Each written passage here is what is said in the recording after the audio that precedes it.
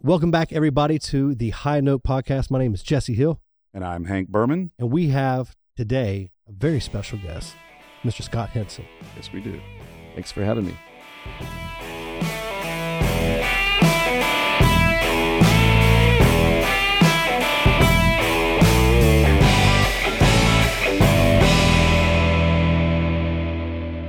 This podcast is pretty much based off of everything music, local music, but also music history, music industry. We target people who just love music. We didn't want to just limit it to one thing, but we are really big on getting seasoned and experienced musicians with a lot of cool stories. The creme de la creme. Yes, that's right, especially. And since we're kicking this podcast off, we wanted to make sure we hit some, that we had some heavy hitters for us. So. Yes. Everybody else must have been booked. So I know Hank knows you personally. I've heard of you many times because, I mean, you're Scott and you've been all over the coast. So I want to get Hank, I want you to tell me a little bit how you know Scott and a little bit where you connected with him. Well, we met, if memory serves me correct, we met through your wife, Susan Kane. Yes. Who's a longtime friend of ours and her mom and dad. And I remember I was playing somewhere and Susan said, "You got to come here, Scott." And I'd heard about you before because of the band. And I'll let you get into the band and the band's name and all that in a second, which is remain nameless. Which is, as of this second, remains nameless. But anyway, so I heard you and you were exactly what you said. You were a very, very good guitar player. And then come to find out you have the same macabre sense of humor that I have, and we hit it off, and same likes and dislikes, which we'll get into the like part anyway in a bit about music and maybe touch on some other stuff. But that's how we initially met and have been, I feel, good friends ever since. Fisherman's Harbor. Yes, Fisherman's Harbor. For those of you who don't know what Fisherman's Harbor is and was, it's where the parking garage is, the Hard Rock on the beach now. There's the harbor right behind it. And it was a place I played on Sundays, and it was quite a popular place. And Yes.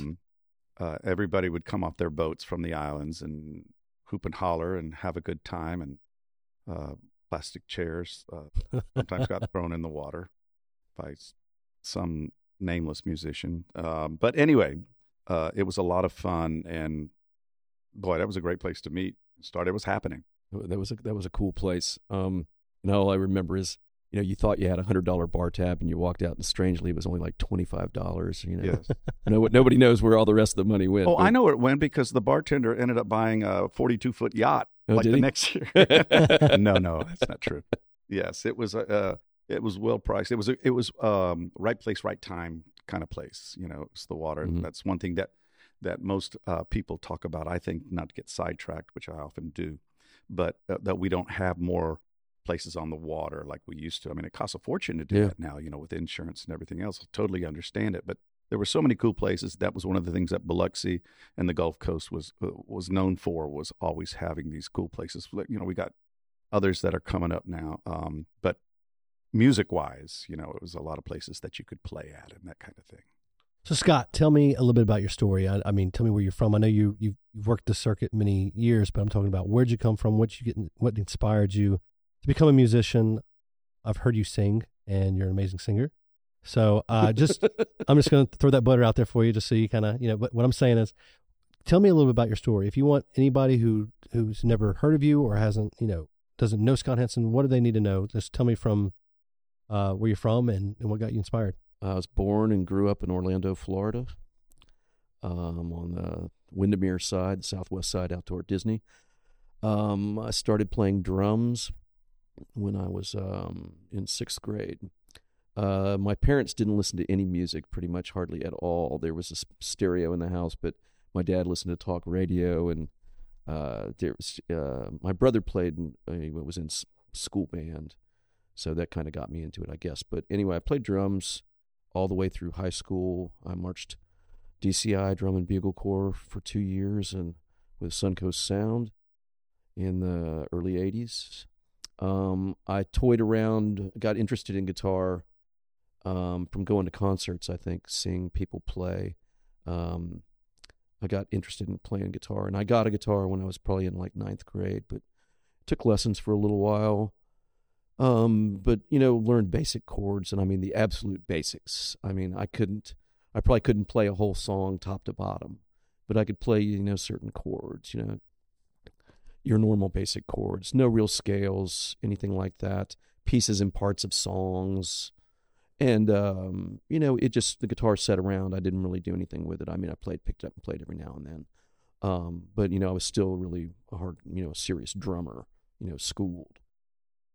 So other than the rudimentary things that you learned, the basic chords, you pretty much taught yourself the rest or learned from on other guitar? players? Yes. Yeah, I was, I was religious about, going to see people. Didn't matter who they were, but if you were playing covers and you were learning, the easiest way to figure out how to play something was watch that guy up there who already knew how to play it and was killing it, and say, okay, he's playing it there on the neck, and he's playing this here, and he's got this, and then I can go home and I can work that out.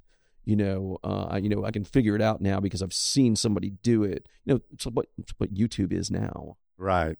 For everybody. But yeah, that made it easier. And then I met a guy who was like, it was like having Yngwie for your friend, except this guy knew the guitar inside and out, could play anything. And he taught me the formulas for scales. Take the major scale, and by changing each note, what mode it becomes. Right. And and a good bit about how to use it, a decent amount. I learned a tremendous amount from him. That got me to a different spot where I could take that on my own and learn more and use that and expand upon it. And that made it made a huge stride in my playing, because my playing level just jumped tremendously after meeting him and hanging out with him for about a year. That's great. Yeah, I agree. Always play or learn from somebody better than you. Absolutely. Whether it's golf, whether it's music, whether it's whatever. But yeah, Yngwie, he's talking about Malmsteen, the Swedish, right? Swedish guitarist, who legendary guitar player. For those of you who may not know who that is. Yes, often maligned. But, yes. But it was earth-shattering when he actually came on the scene. One of the first hair band guys. What was his name? Yngwie Malmsteen. He was. They used to have this column in the back of the Guitar Player magazine called the Spotlight column, and there'd be three dudes in there that they sent their tapes off to this guy Mark Varney, who did these virtuoso type players and had a little small record label. They would be three guys featured in there, and it would talk about how they played and, gave you a little spotlight of them, each one. Well, Yngwie was in, I think, the very first one, and he was like 19. And when they were trying to explain how he played, it didn't even make sense to me, because they were using all these classical terms and things like that. And it just was like, I don't know what you're really talking about. I mean, then I'll never forget, a buddy of mine went out and bought the Alcatraz record, which was the first record that he kind of played all the guitar on. I think it was the second record he was ever on, but it was the first solo that came on. I think we about shit ourselves. It was unbelievable. It was like some alien had come out playing guitar, kind of like the first time you heard Eruption. Right. I was going to say Van Halen. It's a lot like first time you heard Eruption. It was like some foreign thing had come out of the sky, right. and what are these noises, and how on the earth is he doing this? And you could just listen to it over and over and over again, and still just like, I don't have a clue. And there's still guys like that. I mean, there's people, newcomers as well, but a lot of guys that just play the guitar, and it's like, well, you talked about YouTube, Instagram. Thank God you have that, so you can actually see how they're doing it, or maybe you have to have it in your hands and your heart. But it's just amazing, some of the sounds that some guys, and they're coming up with it. Nobody had done it before. Yeah. And it's like when Hendrix came on, it was like, and now a lot of people say, oh, Jimi Hendrix so-and-so's. I like Stevie Ray Vaughan better. It's like this Apple, it's well. And it wouldn't have been exactly Stevie Ray Vaughan without if it hadn't been Hendrix. Yes. It's like the Beatles too. It's like a lot of things, whether it's Ozzy or whomever, it always seems to, okay, well, so-and-so's influence was blah, blah, blah. And and their influence was the Beatles. It's like the third degree of Kevin Bacon, yes, 3 degrees exactly. or whatever, that kind of thing. But the music wise, that's crazy. But that's amazing. And that's music. That's one of the best things in the world about music, is that somebody always has a different perspective or something that will influence you or make you want to go on and play. Hey, but back to your where we were going with your question is I started playing guitar seriously when I got out of high school in 1984. A buddy of mine who lived up the street had a little garage band and said, "Hey, we need a rhythm guitar player." I know, and he was a drummer with me too. We would march drum corps together and stuff. And so I said, "Yeah, sure. I'm not doing anything. And I had a drum set, and I had a guitar and an amp, and I was making a decision because I really decided that music is worth the only thing that really ever intrigued me or that I really wanted to do. I never wanted to be a doctor. I never wanted to be an attorney, that kind of thing. And so music was always the thing that I was drawn to. And when I started playing with him and those guys, man, learning songs and having to play songs and actually rehearsing, oh my gosh, and playing with other people, I improved very quickly from what was basically I was a beginner playing electric guitar with a band. I was a complete beginner. But I improved really quickly, and I think within a year I was in another band and we were playing clubs. That's fast. That's really fast. Yeah, because about 3 or 4 months into me playing with that little garage band, the other guitar player quit. So now I was the only guitar player. And somehow or another, we lucked out and found this guy through an ad who was a bass player who is a lifelong friend of mine, Bill Gifford, an incredible bass player, incredible singer, but he also plays guitar. I mean, he's a really talented guy. And Giff was head and shoulders a better musician than me, but he helped me a lot playing in that band. When I was the only guitar player, I had to really improve and really work twice as hard because now I was playing all the parts. What kind of material were you guys doing? We played, like, one of the first songs we played was Baby Lestrange by Heart. Oh, wow. Wow. We played Were you doing top 40 stuff as well, or mostly? I mean, this was really a album cuts. Local garage band, neighborhood band. Stuff you wanted to play. Yeah, exactly. I mean, I know we played some Kiss song. I couldn't tell you what it was, and it wasn't one of the, wasn't one of the big hits. And we played a couple. We played "Where Were You" by Journey. Oh, wow. That was one.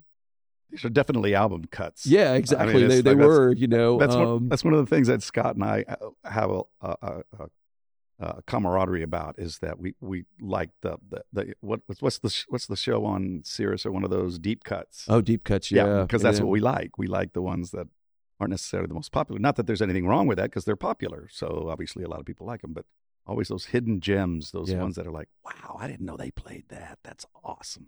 Yeah, we played. I mean, I can't remember a lot of the other tunes. We had a girl singer, and of course, Giff was playing bass, so he sang. I didn't sing at all. Drummer did not sing at all. And we played local parties and stuff like that. And I met some guys who my older brother, my brother Tony's 3 years older than me. He had run across these guys who lived a little bit across town, who had a band, and they had a little warehouse, and I would go out, and he took me over there to see them, and these guys were way head and shoulders above where my little band was. They had PA, they had a 40 song, they knew 50 songs, they wrote originals, and they were way more polished players, except for, Giff was a really polished player. But they, I would go over there and hang out with them, sit in with them, play songs, we'd jam some, and just hang out generally. And I learned a lot from those guys. And eventually half of that band and half of my band became one band. And that's when we started playing clubs and stuff like that. And then this is all in Orlando. Oh, wow. Okay. I didn't move here until 1998. Gotcha. Yeah. So when you started playing in clubs, you were not hacking the bushes to get in there. You fortunately for you, were with people that were already seasoned, so to speak, getting into knowing how to talk to club owners and how to get gigs and how to deal with all that. These were the days of, the agencies and stuff like that, and right. There was always somebody you had in your band that had played in another band that had worked with the agency and knew one of the agents or a couple of the agents, and then that gets you in. And of course, you're playing the low rent clubs at first, but back in those days there were 1,000 clubs. Yes. I mean, there were clubs everywhere. Yes. I don't care how small the town, there was a club, and there might be 2 or 3 clubs. And they had a band playing there almost every week. Yes. Or all week, too. That was the thing. It was like a 5-night gig or 6 nights. Yes. Yes. You know, it wasn't weekend gigs or one-nighters, you know. Yes. And why do you think that has changed in the music business, the music scene? I think there's this perceived notion that variety, we're giving variety to the people or something like that. I also think that most of the people who, no, I probably should not say this. Say it. There is a people who tend up booking musicians at band in clubs these days are not really usually know much about the music business or music in general, and it's just been thrown to them because they're the marketing person, yes, or there's something else. I'm not saying that that's, you know, across the board, a blanket statement, right. But a lot of times it has fallen to people because, well, we can get them to do it, right? You know, agreed. I have that same, because I'm my other half of myself. I do marketing, and I see some people don't have a dedicated entertainment director. They say you're going to be in charge of entertainment, but also events for car giveaways and all this stuff. And it's just like I can tell that I see that definitely around the industry. Yeah, the marketing people. You know, and it's sad that it's that way, but you know, how many times have you been double booked? I've probably gone my entire career, my entire life. I couldn't even tell you, probably 30-something years before I ever showed up to a gig and somebody else was there. And you know, and then it's happened to me a handful of times, but it should really never happen almost. Well, I know that it should. I know that everyone's human, and I know that mistakes, they're going to make mistakes. We're going to make mistakes. I mean, that's a given just because. But yeah, I some people now on the other side of it are really into it and really into knowing who's playing and who's Mm-hmm. you know, some of the places nowadays I think that were amenities. Yeah, you know, whereas it used to be more of the draw to coming in. You know, we got Scott Hinson playing at the XYZ club or whatever, and you know, oh, Scott's playing over there, but now it's kind of become a more, money seems to have changed things as well. Yeah, but the days you're talking about when it was like a Tuesday through Saturday gig, and you know, booking agents and even if you weren't a part of this or didn't care for this, it's almost a stereotypical thing to say, the Holiday Inn, Ramada Inn thing. There was a lot of people that made their living off playing the Holiday Inn circuit, and I mean those in Florida, that was rampant. Yeah, and all over the country. There was these liquor stores, Crown Lounges. Do you remember the Crown Lounge? Yes. The Crown Lounge would have a bar in the back, you know, that it was a club, but the front was like a liquor store. The side of the building was a liquor store. And the other was in the 20s, club. they called that a speakeasy. Yeah. Okay. But I mean, it was like your neighborhood liquor store, but it was attached. Yes. They had the Crown Lounge too, and it was a whole bar and lounge. I wonder if there is a business out there. I'm sure there is. Just like called the Crown Lounge because of that reason. It's like a bar you go to. Like that would be cool. There were a bunch of Crowns in Florida, and I know we played the Bradenton one, I think, in Tampa or somewhere. We played a couple of them. That's awesome. You know, it is. I played I was on, not really on that circuit, but I played a few shows. There was a guy, Mike Ford, who was a booking agent up out of Cape Girardeau, and I was doing a duo with this woman. Well, we were kids back then, but Debbie Bowie out of Jackson, really good singer, and they had us doing the same thing.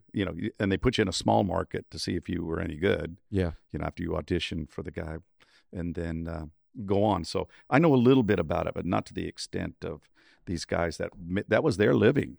Yeah, that what you just said there used to be a place where when you started out, there were clubs that took in the people who were just breaking in. Right. And you could kind of, you know, but even then the people were pretty capable of doing the gig. Yes. I have seen people on stages around here who have an iPad in front of their face and they're strumming the guitar and then they stop and then they move the iPad and then continue on while they're singing, and I don't know if they're getting paid or not, but when I see that in a club where either any one of us could be working, who are people who actually earn a certain amount of their money or all their money from performing, these people should not be out there playing. Play for your kids, your friend's party. I mean, if that's your best that you're offering to people, you shouldn't be there yet. I mean, and that may sound harsh, but I mean, that's not what that's not what anybody's coming to see. Well, I think a lot now is the technology that some people, that's all they know. They don't, and that's unfortunate, but that's not really how a polished professional musician would perform. But no, yeah. I've seen a lot of bands, and I've seen a lot of people that, I hate to say back in the day, they wouldn't have gotten a gig. Yeah. But we all pretty much use iPads because of like my whole song list. And are you still playing the guitar through the pad too? Yes. Yes. So it's an everything. increment. It's a vital part of my show. Yes. Rather than lugging around amps and all this other stuff, it's all on an iPad, and it's like I can press, if I want a distorted guitar, or if I want to go to whatever sound I want, and mix from it. So yes. that's yeah. Yeah, your whole show is controlled through the pad. It's not the K word, karaoke. It's not that kind of thing, which is another thing. In talking about what has happened to music and all, and why it's so different than it was. There wasn't karaoke back then. There wasn't these other things. DJs. There were DJs, but they weren't so much club DJs. They were in between the music. They were more like a disc accents. jockey, true disc jockey, yes. not a what I remember, before I moved here, and it's probably happened everywhere, but in Orlando especially, and around Florida, you went through waves where there were a lot of rock clubs, and then a lot of them would fail, and then they'd kind of lay low for a while, and then all of a sudden clubs would pop up again, and then they would be real happening, and then they would kind of fall by the wayside again, and then they would come back, and it seems to ebb and flow like that. It used to.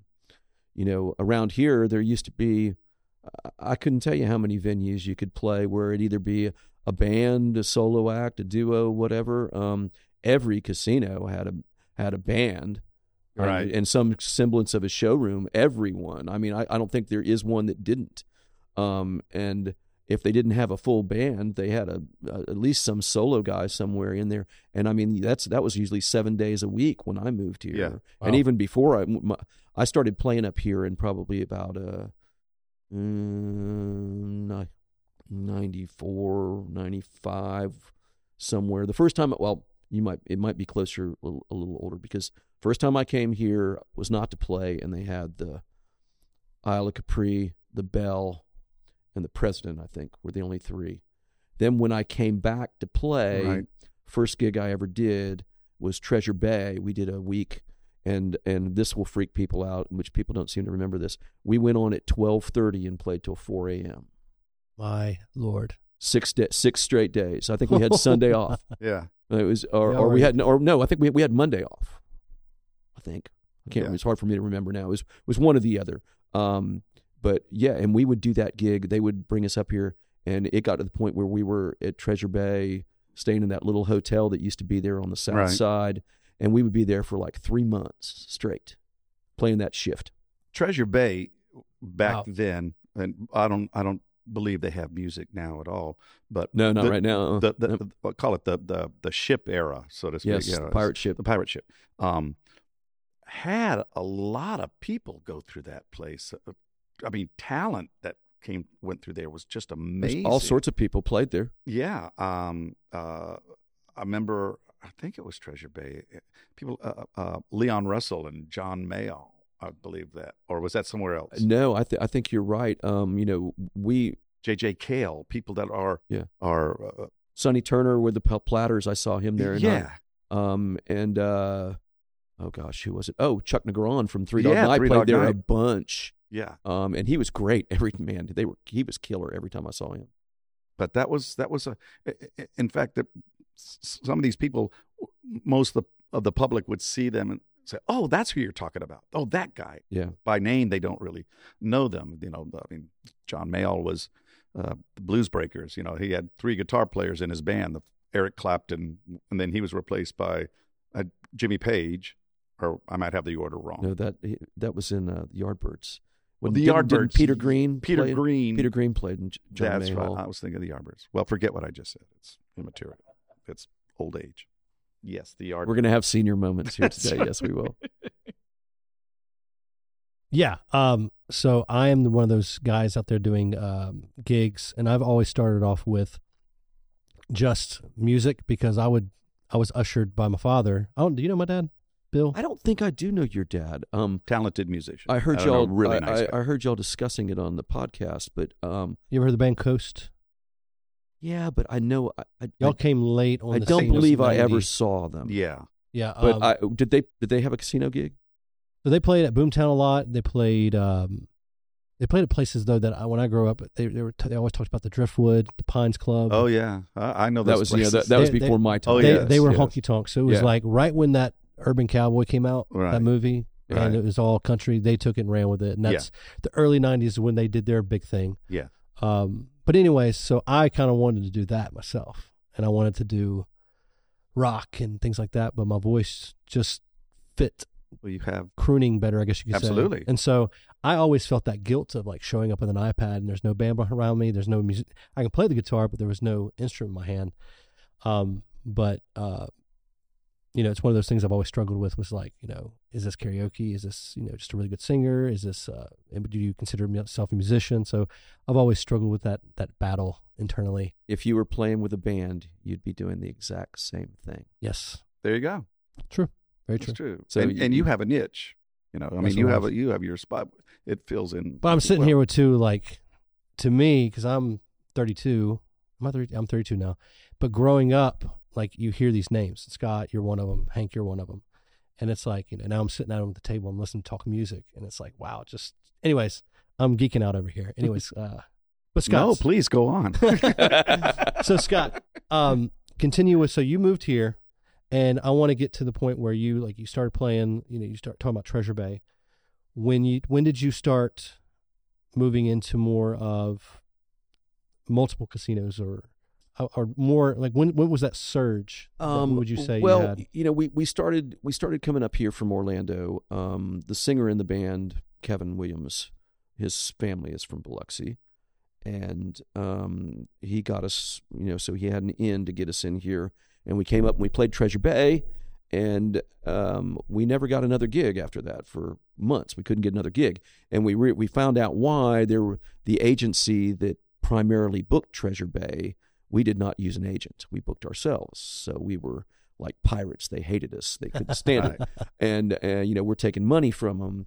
And so we wouldn't sign a contract with them, and we wouldn't work with them. We'd tell them, we told people all the time, if you can book our band and get us the money we need, book us, but we're not going to sign some exclusive deal with you. But if you've got a gig and want to hire us, that's fine. No problem. Well, they didn't want to do that. So we booked ourselves in there, and so they fought hard to keep us out. And then Kevin and I started doing a bunch of duo gigs up here, and we played, Casino Magic, and there was a little lounge way in the back, the old Casino Magic, which is now Margaritaville. We played there as a duo. We played Casino Magic in Bay St. Louis.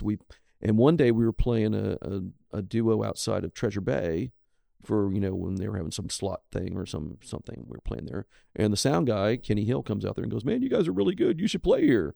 And we're like, "Well, yeah, we did." And nobody would ever hire us back. And he's like, "Oh, man, let me find out." And so then they started hiring us. And we got to the point we were here so much, it was borderline, we should probably move here. And Casino Magic offered us a contract at the beginning of 1998 for the year. So we packed up and we moved. And they had built this new showroom upstairs that was really big. And the first weekend we played, the first night, the casino ran out of beer. They didn't have enough beer. Wow, that's a that's an impact. It was unbelievable. They were bringing in beer from like the warehouse and just throwing it in the ice. Wow. Because just to try and keep up. Wow. And we packed this place, and it was a big room. It really was. Do you remember? I remember. It was just this big rectangular room, and it was huge. And And then they fired us after about 5 months. Why? They thought they were paying us too much money. I'm sorry. That's They thought that they were paying us too much money, and hilariously after that, they put together. I don't know if you probably remember this. It was really brief. They put together this production magic show with this magician guy who was a real hack, and the show was terrible. And they spent all this money redoing the stage and the room and everything like for this thing, and they were trying to charge like $20. And then they were trying to give the tickets away. And I know Kevin and I think when we went, when they were finally just giving the tickets away, we went and saw it. And you had to almost like laugh your way through the whole thing. But then they canned that, and then they went right back to booking bands again. And by then we were down the road. We were playing at the President. Yeah. And I always remember somebody saying, "Nobody's going to come see you guys, the President." Yeah. Which was quite comical. Yes. More people than ever came and saw us there. Wow. What was the name of the band at the time? ISIS. Oh, it was ISIS. It was ISIS, yes. I joined ISIS in like 1992 in Orlando, and ISIS was a hair, kind of like a hair rock band. We played Queensryche, and we played Journey. Well, this was the spectrum. We played like 4 Queensryche tunes, and we played like 5 Journey tunes, and we played Yes, and we played Rush, and we played Zeppelin, and we played The Cult, and we played Ozzy and the Doobie Brothers, and then we played Mother's Finest, and then Mother's Finest, and then all sorts of stuff in between, and then I think Kevin saw the niche that we could, those kind of rock gigs were, carrying big PA and lights and a truck and traveling like we were doing. We didn't really want to do that anymore, so we started playing more the lounge. I hate to say lounge, but we played clubs and lounges around Central Florida, and then occasionally we'd do an out of town gig, and the music started going more towards the I hate to say top 40, but dance hits, and then became a dance band. Yes, you have quite a variety in your song list. I mean, it was you guys huge. Covered a lot. Yeah, to be able to do like Journey and do it well. They did. That's not. I mean, I'll hear somebody Kevin sang great. I'll hear somebody, especially even Doobie Brothers. Like when they started that off, like my mind goes to, all right, you better hit that note. That's right. It's always that note. Well, in the height of the band, it was a 6-piece band, and every person on stage sang. That's a and I was thing. By far the worst singer in the band. Everybody else was a excellent singer. You guys always had a female vocalist too, right? Or was that always, or was that? No. We had some rentals back in the day. I like to call them. That's an interesting term. Well, we when we were still in Orlando, we were playing clubs, and we had stopped like traveling on the road, and this girl started coming out to see us, and she's still a friend to this day. Susie Reel, and she said, well, there's a big club in Orlando that had been there for years called JJ Whispers, of all things. It's a big club, huge, and they were looking to put a band together around her. So what we did is she got us in there, and it was like a house gig, and she sang with us. And we did our thing, and then she sang her amount of songs. What kind of stuff was she doing? She was Mariah Carey. Heart, that kind of stuff. This was, mid 90s, 90, 94, 95, right. Somewhere in there, it was right before we started coming up here to play, or it probably went for about a year that we did this gig, I think. What did you think of the music scene on the coast when you came up from Florida? Did you think it was a good place to play? Obviously, it was for y'all, but I mean, was it a good place to play, or did you think it's kind of slower pace than where I'm coming from? I mean, you came from Orlando, so no, Orlando, like us, you always went through these transitions where there were a ton of rock clubs to play, and then there weren't, and then it was like everybody wanted original music, and then that died, and then and the clubs changed, and but we had a good thing going around there, but. Let me tell you, when we first came up here and played Treasure Bay, we realized that the money we could make playing here and playing casino gigs was head and shoulders above the money we were going to make in Orlando.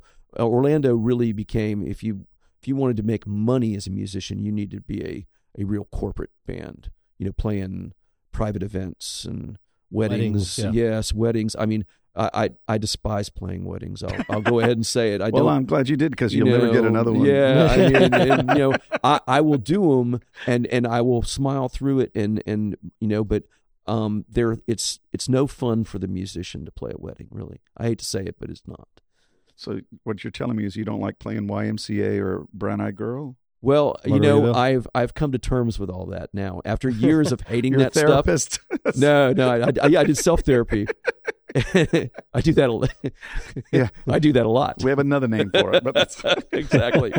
So I will literally, if we're playing Mardi Gras ball or some kind of corporate gig, where it's a party, I look at everybody and they say, "Well, what do you want to play?" And I said, "We're going to give them the fucking hits." That's right. Give them what Give they them want. the hits. I mean, I don't care if it's Brown Eyed Girl, Dancing Queen, doesn't matter.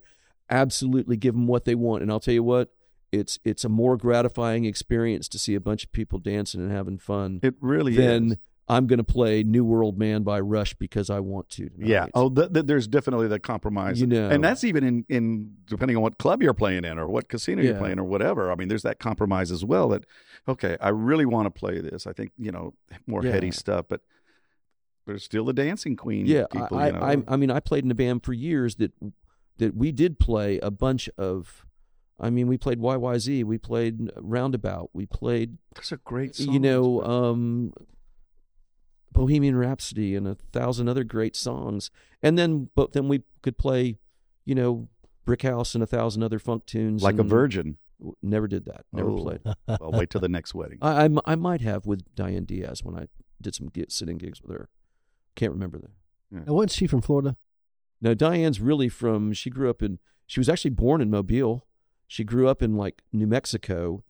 Then when I first moved to Vegas when ISIS started playing at the Bellagio out there in 2004, she was already playing at the Bellagio and had been there since the place opened. Gotcha. Oh, wow. And she had her own band. Vegas. She played in the Fontana Lounge, same lounge. This was Vegas in the day when the height is the Fontana Lounge was in the Bellagio, and it was this big circular room with a great stage and PA, and it overlooked the fountains and the lake out in front and everything like that with these big glass windows. It was a stunning room, and you had to be seated. There was no standing room. They had to bring you in and seat you. Oh, really? They had a dance floor and people would dance, but people would come in there and just flat out listen.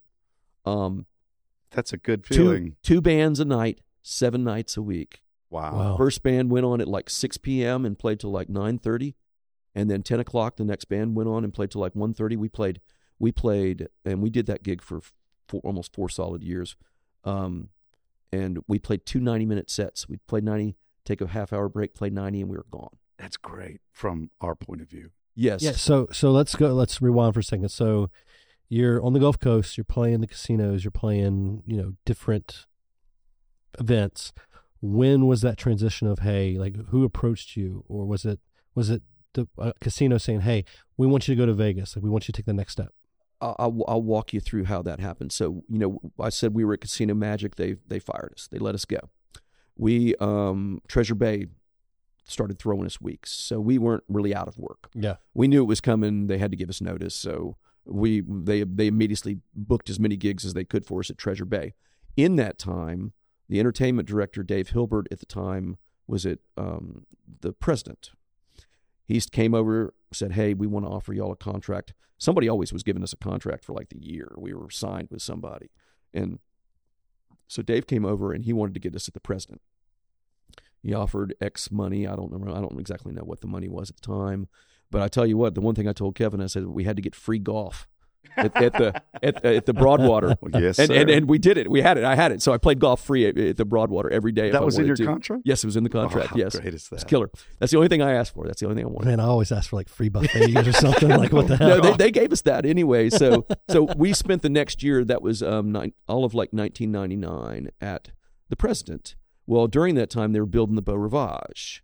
The entertainment director from the Beau Rivage, they would come down to the coast and do scouting trips, looking around, seeing what the scene's like and stuff. And so they came out. It was Terry Burden and Anthony Gibson came out and saw us at the President. And they were all confused because they see these guys in jeans and T-shirts and playing all sorts of off the charts music, playing dance music, playing rock, doing all sorts of crazy stuff. And they were like, but that's all they kept hearing was our name. They kept hearing the name. So they came out and saw us, and then they talked to us, and they really weren't quite sure. And then they decided that they wanted us, but we were still under our contract. And they hired us to play a few private events. In fact, we were the first people to play in the brew pub in the Bow.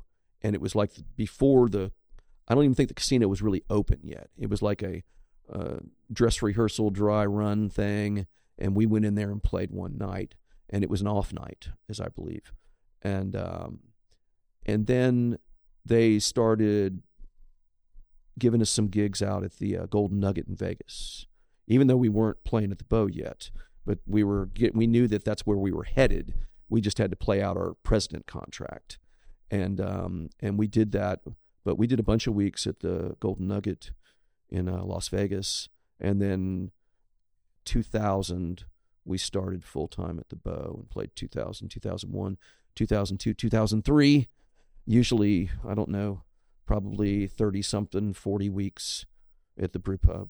Would you say that which is now the sports book? Right. Would you say that's your heyday as a band? The president and going into the Bow, yeah. Yeah. Because you guys own that room. I mean, the brew pub was y'all's room. I think I remember my sister, I knew some of my family, but definitely my sister would always say, like, what are you going to do tonight? We're going to watch ISIS. And I'm like this kid. I'm like, who's ISIS? So then I'm like digging around, and I'm like, oh, wow, this is a really good band. I mean, you guys own that room. I yeah, remember. there was a line out the door every night. There were a ton of people. Yeah. And I heard of the brew.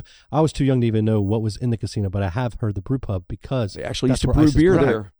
They actually brewed beer. They had there was this big glass wall, and they had the big vats and everything, and the stills back there. Yeah, they didn't have to bring it from the warehouse and ice it down like they did at some other places. I know. God, it was already there. Yeah, but those were fun days. I mean, all those were great. But and then we went to Vegas. And so, how did you get into the backline business? And explain what that is for folks who might not know that. Okay, the backline is usually what you would call on a stage the line of amps that are behind the musicians, and so it's a backline rental company. So what I do is, if an artist or band flies in here to play at a casino or a club anywhere around here or a festival, they fly in with just their own personal instruments. I provide the drum kit for them, their bass rigs, guitar amps, keyboards, other instruments, anything that they might need, they can get from me. All the casinos are my clients, and I do pretty much 99% of the backline. That not every artist needs backline. A lot of guys travel. Most of the country artists travel with a trailer or a truck or something and have all their own gear with them. But then there's a lot of bands such as the Commodores and people like that who always rent backline. I can usually tell you, I can look at who's coming on the calendar and say, I'll be doing that show, because I've already done it 10 times and I already do that show. But, so they send me a rider, which is a list of everything what each player wants. And it does get specific. It can get incredibly specific at times. And it has a listing for each band member and what their needs are, all the way down to sometimes drumsticks, guitar strings, specific instruments always, keyboards, drums, sizes of cymbals, drum heads, you name it. It's that specific. So tell us some of the major bands, or not so much major, but popular, well-known bands that you have done work for. It's strange. There's not a lot of really super current people that, because of our market here, we tend to have what I call the retro market that comes through the casinos here. That's well said. That's true. I mean, and there are current people, but a lot of these people are not putting out new music. They're legacy established artists that have been around for a long time. I've done Tony Bennett. I've done Liza Minnelli. I've done, the old people that have been around. Tony Bennett, amazing and wonderful, and his band was stellar. B.B. King, I did him every time he was in time. And one of the saddest things I ever saw was B.B. King's last gig he did here at the IP. That he should have never ever been on stage. They walked him out there.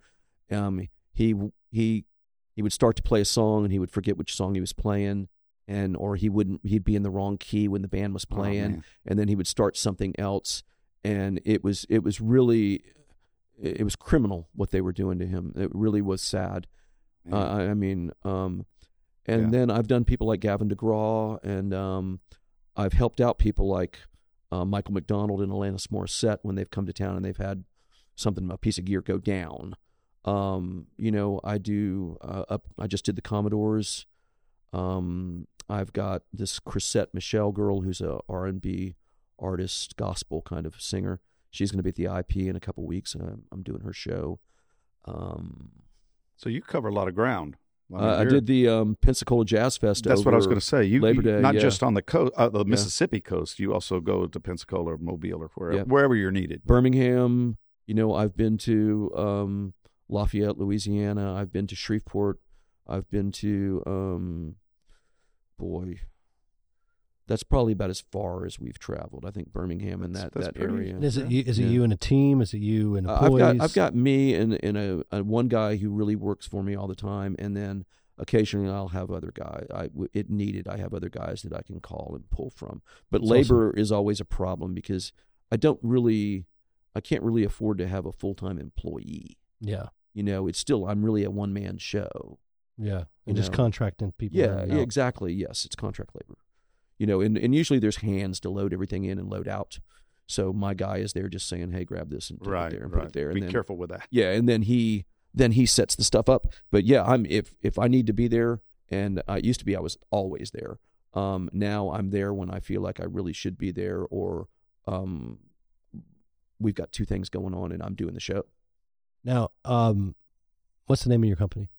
Total Backline Services. Oh, okay. I like that. And question, I know you do, but where do you play at nowadays when it comes to music? I play at the IP Casino in 32, and I've been there for a year, and I'm starting my second year there right now. And what days of the week are you there? I play every Friday, Saturday, 6 to 10. That's Very awesome. Nice. That's good hours right there. Yeah, I love it. I mean, doing a solo gig was something I had never really done. I've never sung that much. I've never had to sing more than like 3 or 4 songs maybe in a night.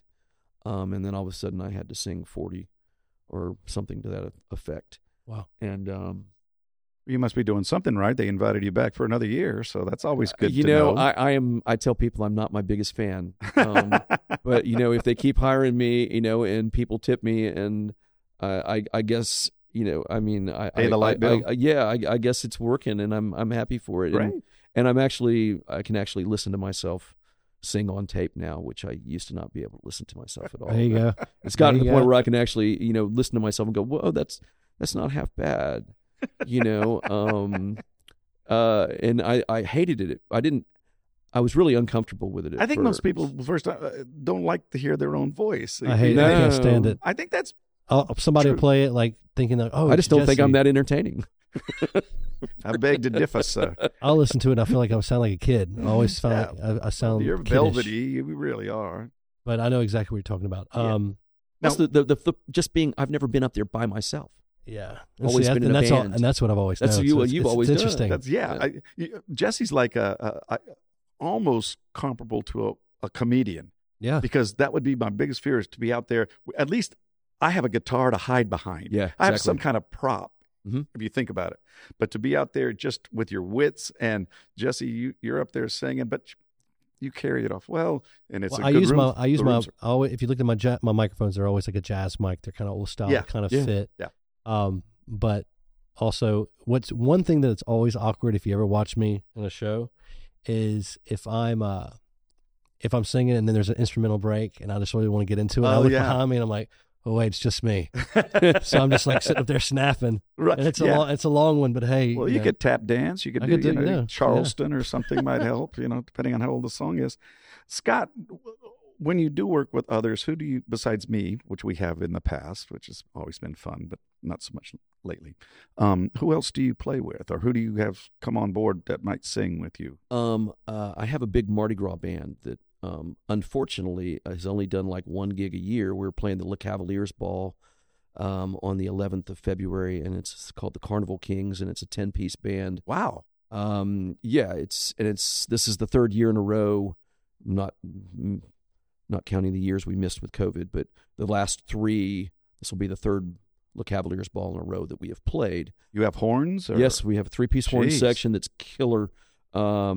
Sax, trumpet, trombone, I think, and then me on guitar, Brennan Roybal playing bass, Troy Leupold, who played in Triggerproof for years, playing drums, Cedric Brooks, who's played with ISIS and a whole slew of people from Mobile, playing keys, and then Eric Knight, who used to play in at the Fat Cats in this band, which I'm spacing on the name, in New Orleans for years. Eric is a fantastic frontman, rock singer who can sing almost anything. And then Tiffany's going to actually do this gig. Great. She did the first one, and she's doing this one again, and we're going to go with 2 singers. So normally we've had 3 singers up front, 2 male and 1 female, but this time we're just going to do 1, a girl and a guy. Tiffany's a wonderful singer and a good person. Absolutely. Her last name? Tiffany Jones. There you go. Yep. Sounds like a she was the sounds like a 70s She was the ISIS movie. The real first ISIS female vocalist who Yes. joined the band that we hired in middle of 2000, I think, Yes. or late 2000 Yes. fall. Is she moved back here from Nashville. She grew up here, and we happened to be looking for a girl, and she came in and sang, and there were several girls.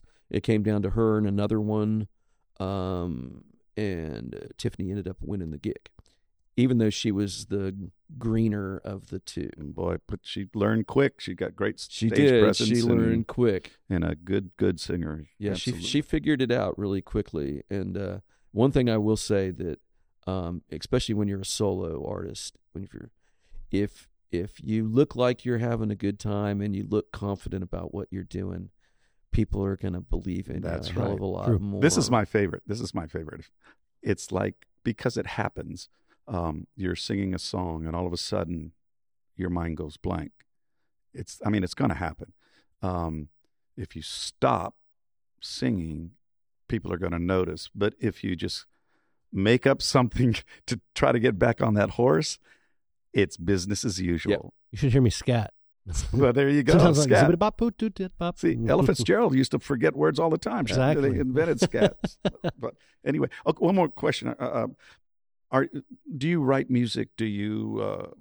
I know you've recorded tracks for yourself, and I've heard them, and they're excellent. But ever think about putting something out, or is that something in the realm of thing with your busy schedule? Yeah, I'm terrible about this. I've had an original band since probably 1989.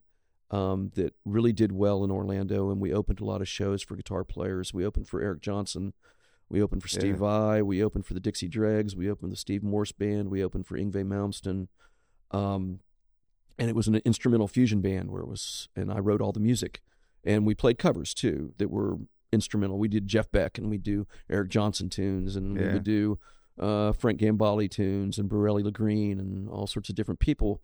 Heavy hitters. Yeah, it was and we had a sax player and keys, bass, guitar, drums. Was that the sax player from Hall & Oates band? Yes, Charlie Duchamp. Yes. Charlie's a great guy, and he's been with Hall & Oates for like 30-something years. He's man. on all the videos, all the Man-Eater and all the big MTV videos. Yeah, and he's a friend of my buddy Bill Gifford, who plays bass in my band League of Nations, which is this project that I've had ongoing for since 1989. Right. And I've recorded these songs and changed them, and I've just never finished it off. I've never got it mixed to where I wanted to. I've never gotten to finish the songs quite where I wanted them. Some of them are really completed, and some of them are I've got the raw tracks and haven't been mixed, or I need to add a guitar solo, or I'm not happy with this. And, the more you listen to it over time, then you start going, maybe I want to do that over. And, maybe I don't like that now, or, and then you start hearing all the flaws, and I'm terrible about that because all I hear is mistakes. All I hear is mistakes. And it's nice when you do separate yourself from a while and you come back and listen to it, and with fresh ears, you usually go, oh, no, that's really not bad. It is okay. You're everybody's their worst own worst critic. Exactly. Absolutely. So, yeah. Well, I hope that comes to fruition for you. I hope that you. Yeah, I want to. I think want to people would start like to hear it. being creative and stuff, and I'm finally getting my studio behind the house, less storage room, because we don't have any closets in our house, and you know the issues I have with closet space. And your wife, Yeah, I know yeah, her exactly. issues Yeah, too. yeah. She doesn't have any issues with I love you, closet Susan. space, but I do. I love you. Yeah. Because I don't have any. But yeah, so now I have the studio set up, and I bought a new interface, and Good. the room is set up now where I want it to where I can actually come out there and go, hey, turn everything on, and I'm ready to go. Right. I can do that kind of stuff. When the muse touches you and you're ready to go. I should have written a whole symphony over COVID, but you know what? It was so depressing. I did do a little bit. I played guitar, but I didn't do anything creative. Nothing. That surprises me. I don't know why. Were you depressed? I mean, not in the clinical sense, but were you kind of like just like I we was have no gigs, nervous, because basically every single thing I do is entertainment based, and all of a sudden there was no entertainment. Right. So after sitting around for about a year and with almost zero income, and I couldn't do enough gigs at the time because I was probably only playing 4 or 5 nights a month, and making $150 a night doing duos. I mean, I'm not. That's not. Can't go to the grocery store on that. No. So Especially with inflation. God, yes. Yes. I mean, so it was terrible. After a while, you start thinking, man, how long is this going to go on? Oh, yes. What am I going to do? I can't keep burning every penny I have, that I've saved, and I've got nothing coming in. Yeah. Everything's going out. I got nothing coming in, man. I got to do something. So many people had hardships with all of that, but I don't think people, and it's not their place to have to worry about it or think about it. But everybody worries about their families and themselves. But entertainers or musicians, especially, well, that's what I know. That was really tough. I mean, that was like, because we're all sitting, like you're saying, going, what are we going to do? That was, that's the real reason why I got into the backline business, was because it was something I knew. There was no one here doing it. There was a niche that I happened to see and identify and Smart go, man. I need to do this. And I went out and sold myself to everybody, and I didn't own one piece of gear. Make it till you make it, baby. That's it. But luckily the entertainment people that I knew, because they knew me as a dependable, trustworthy person. Yeah. Who I'm not going to bullshit you, and I'm not going to lie to you, and I'm not going to screw you over. It'll be yes or no, and I'll tell you why, and I'm happy to help anybody out, but I wanted something that wasn't. I used to say this all the time. I don't want to be 50 years old going to the club to play Brick House because I got to. I'm the same way. Now I still go to the club and play Brick House, and I'm 57. But now it's because it's a specific gig and there's a reason for playing it. But I wanted something else that could be a business that didn't resolve about me going out there and having to hunt for gigs and playing, because I think the three of us are actually pretty blessed in that we all have pretty steady gigs. Extremely blessed. Yes. But you know how it is, and I know how it is, that when all of a sudden if we were out there and didn't have the house gig or whatever like that, and I was trying to really survive on playing, I tell people I would either have to move or I would have to be scrambling and trying to play 7 nights a week somewhere, anywhere, to try and make a living if that's what I was going to try and do. Right. The days of when I played in ISIS and I played 5 nights a week every single week of the year practically, and then did doubles and did huge one-nighters and stuff, and I mean, we got flown on private jets to do gigs and stuff, I mean, all over the United States, and we made a lot of money. Those days are not there anymore. No. Yeah. Unless you're in one of these, there are these corporate bands out there that are getting paid. Some of them get flown in for Mardi Gras, Simply Irresistible, Bag of Donuts, Molly Ringwalds. These bands are making $30,000 a night. Yeah. And they're playing I know the buddies, and I have 2 guys that I know in the band Simply Irresistible that's out of Atlanta, and they come down here and play Revelers, and they get paid like $30,000, And I asked the drummer one time, I'm like, how many gigs do y'all do a month? And he goes, man, we're booked every weekend and usually at least another night. Holy every smokes. week. Sounds like Jesse Hill. Shit. You know, and you know, they're making $30,000 probably at a minimum on some of these gigs. I mean, they played some stupid parties and stupid gigs. I mean, and they're playing all the time. Well, they're extremely good. They are. They would really imagine are. them to be. You know, I've got a friend of mine, a good friend of mine, Gary Smith, who was working for PepsiCo, and he ended up going with his company back in the 90s. They were, unbeknownst to him, were about to hit this little company called Red Bull, and he's from Gaucher. Yeah. And he became like the number 3 guy. So he was telling me at one point, and this is only tying in with what you're talking about, corporate gigs, that, and I don't think he'd mind me telling this story, that they would have the higher-ups, the bigger wigs of the company, because it was hitting. I mean, it just like, boom, Red Bull was here. And they had their annual meeting in Hawaii. And he said, Hank, you won't believe the money that's out there in the corporate world. I mean, that you can't fathom it. And he put it in terms that I could understand. He said that, well, on Thursday night, we had a cocktail party. And we're talking about like maybe 40, 50 people. And they had Natalie Cole and a piano player. That's their cocktail party. God. Friday night, they had the Eagles play for 50 people. And then Saturday night, the headliner came on, the Stones.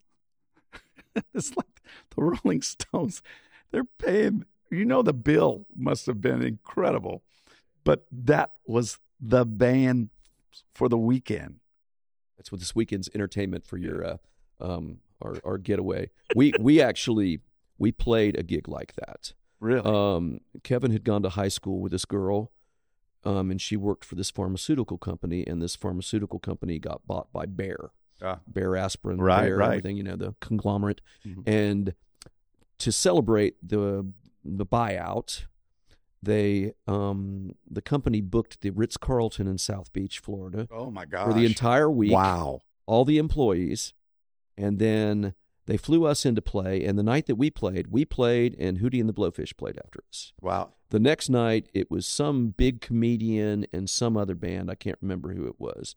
And that was the weekend entertainment at South Beach. And it was we all had our own rooms, and it was like, just put it on room service. We'll take care of the tab. Don't worry about it. Order whatever you want. Dom Perignon and a cheeseburger.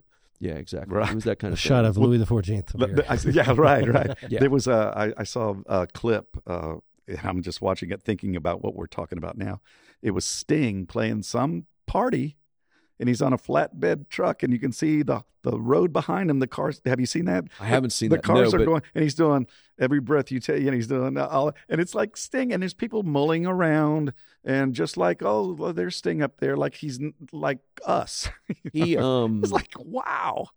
My friend John Wiedemeyer, who is a brilliant guitar player. I met him. Yeah, in Vegas, and lives in Vegas. John has a friend who is Lyle Workman, who has done soundtrack work. He did the soundtrack to Superbad and all those Judd Apatow movies. He did Lyle has done it. Is a brilliant guitar player, brilliant musician, and Lyle did a short stint with Sting playing guitar. Really? And his first pre-Dominic Miller, or no? It was during the Dominic Miller era. But I can tell you, and you can find the video. The first one was the second Live 8 thing that they did. Yeah. That was Lyle's first gig with Sting. Was that? Wow! And he didn't play a bunch of gigs with him, but anyway, Sting did a private gig in Vegas for somebody in a ballroom somewhere. Because we knew that Sting was at this burlesque show or burlesque club after the gig, and John was going to hang out with him and Lyle and them or something like that. And they, it was. There's lots of those that go on that people don't know about. That's right. Somewhere in a ballroom in a casino, somebody, The Who is playing, or somebody like that is playing for some private event for some corporation. We did another one, not that this one was nearly as big. It was us and Wayne Newton, and it was an oil company, and he would bring in like the 50 top employees for the weekend. It was at the Venetian. But we all got our own room at the Venetian, and a room at the Venetian was like a suite. And he gave the gift for the couples. It was couples only. It was your significant other and you. Each guy got a tag watch. Really? And each woman got a string of Mikimoto pearls. That was their gift for coming to the party for the corporate celebration that year. And I forget what it had been the year before. It was something else stupid. I mean, it was incredible. Yeah, I mean, it was money, plenty of it. Well, hey, before we wrap it up, I'm going to ask you this, and I'm not calling you old or anything, but when, as younger musicians come forth, whether it's locally on the Mississippi Gulf Coast or just in the nation itself, if you can give them one sentence of advice, because you've been there and you've done that, what would that be? I think these days, be prepared. Have your stuff together. Know your gig. Be on time. Show up. Play. Be punctual. Act like you want to be there. I've played gigs where a guy will go to me, "Oh man, there's nobody here. Let's play a couple more and quit."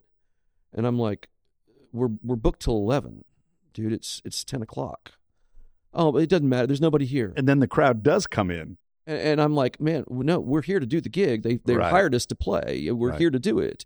I mean, I that kind of thing doesn't even run through my mind. Yeah. Now if there was no one in there, after a couple sets, I might go and say, "Hey, what do you want? You want me to keep playing? You want me to hang? You want to, give me a discount for the night and I'll leave now," or something like that. But I don't even think I've ever really done that.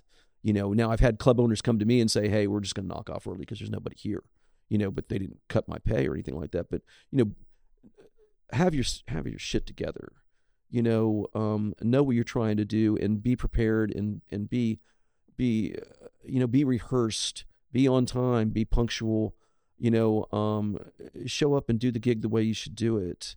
I think is the most important thing, and be professional. And I see a lot of people who aren't, sadly, sometimes, Well, I like that word of advice, especially when you say be on time and that's good. It's the easiest thing in the world to do is just to show up, to be on time. And a great friend of mine, a brilliant drummer, his line, and I don't know where the line came from, but he used to say it: "If you're early, you're on time. If you're on time, you're late. Yep. If you're late, you're fired." Love it. That's pretty good. I love it. That's a good thing to live by. Yeah. Well, make sure, thank you for joining us, Scott Hinson. And absolutely. Hey, it's been a pleasure to be here, and thanks for y'all thinking of me and having me. And of course. Honored to be the first. Yes, you are. Yes, he broke the first edition. We have to get shirts We'll have made. to find something to give him. Can we give him something? Maybe the microphone or just I'll find something. Maybe something, a neon light or pat on the back. Pat on the back. That's probably two of them. How about we'll take it? Hey, now we will, starting in January, I do have a video switcher, so we're going to be moving to video, so we'll have Scott back on. That'd be great. Absolutely. And we'll actually have it lit up good and stuff. I know this is just audio, but be sure to check out Scott Hinson, 6 of 10 at 32 on top of the IP. Fridays and Saturdays, and support local musicians. And once again, I'm Jesse Hill. And I'm Hank Berman. And thank you, Scott Hinson. Thank you, Scott. Thanks, Sean.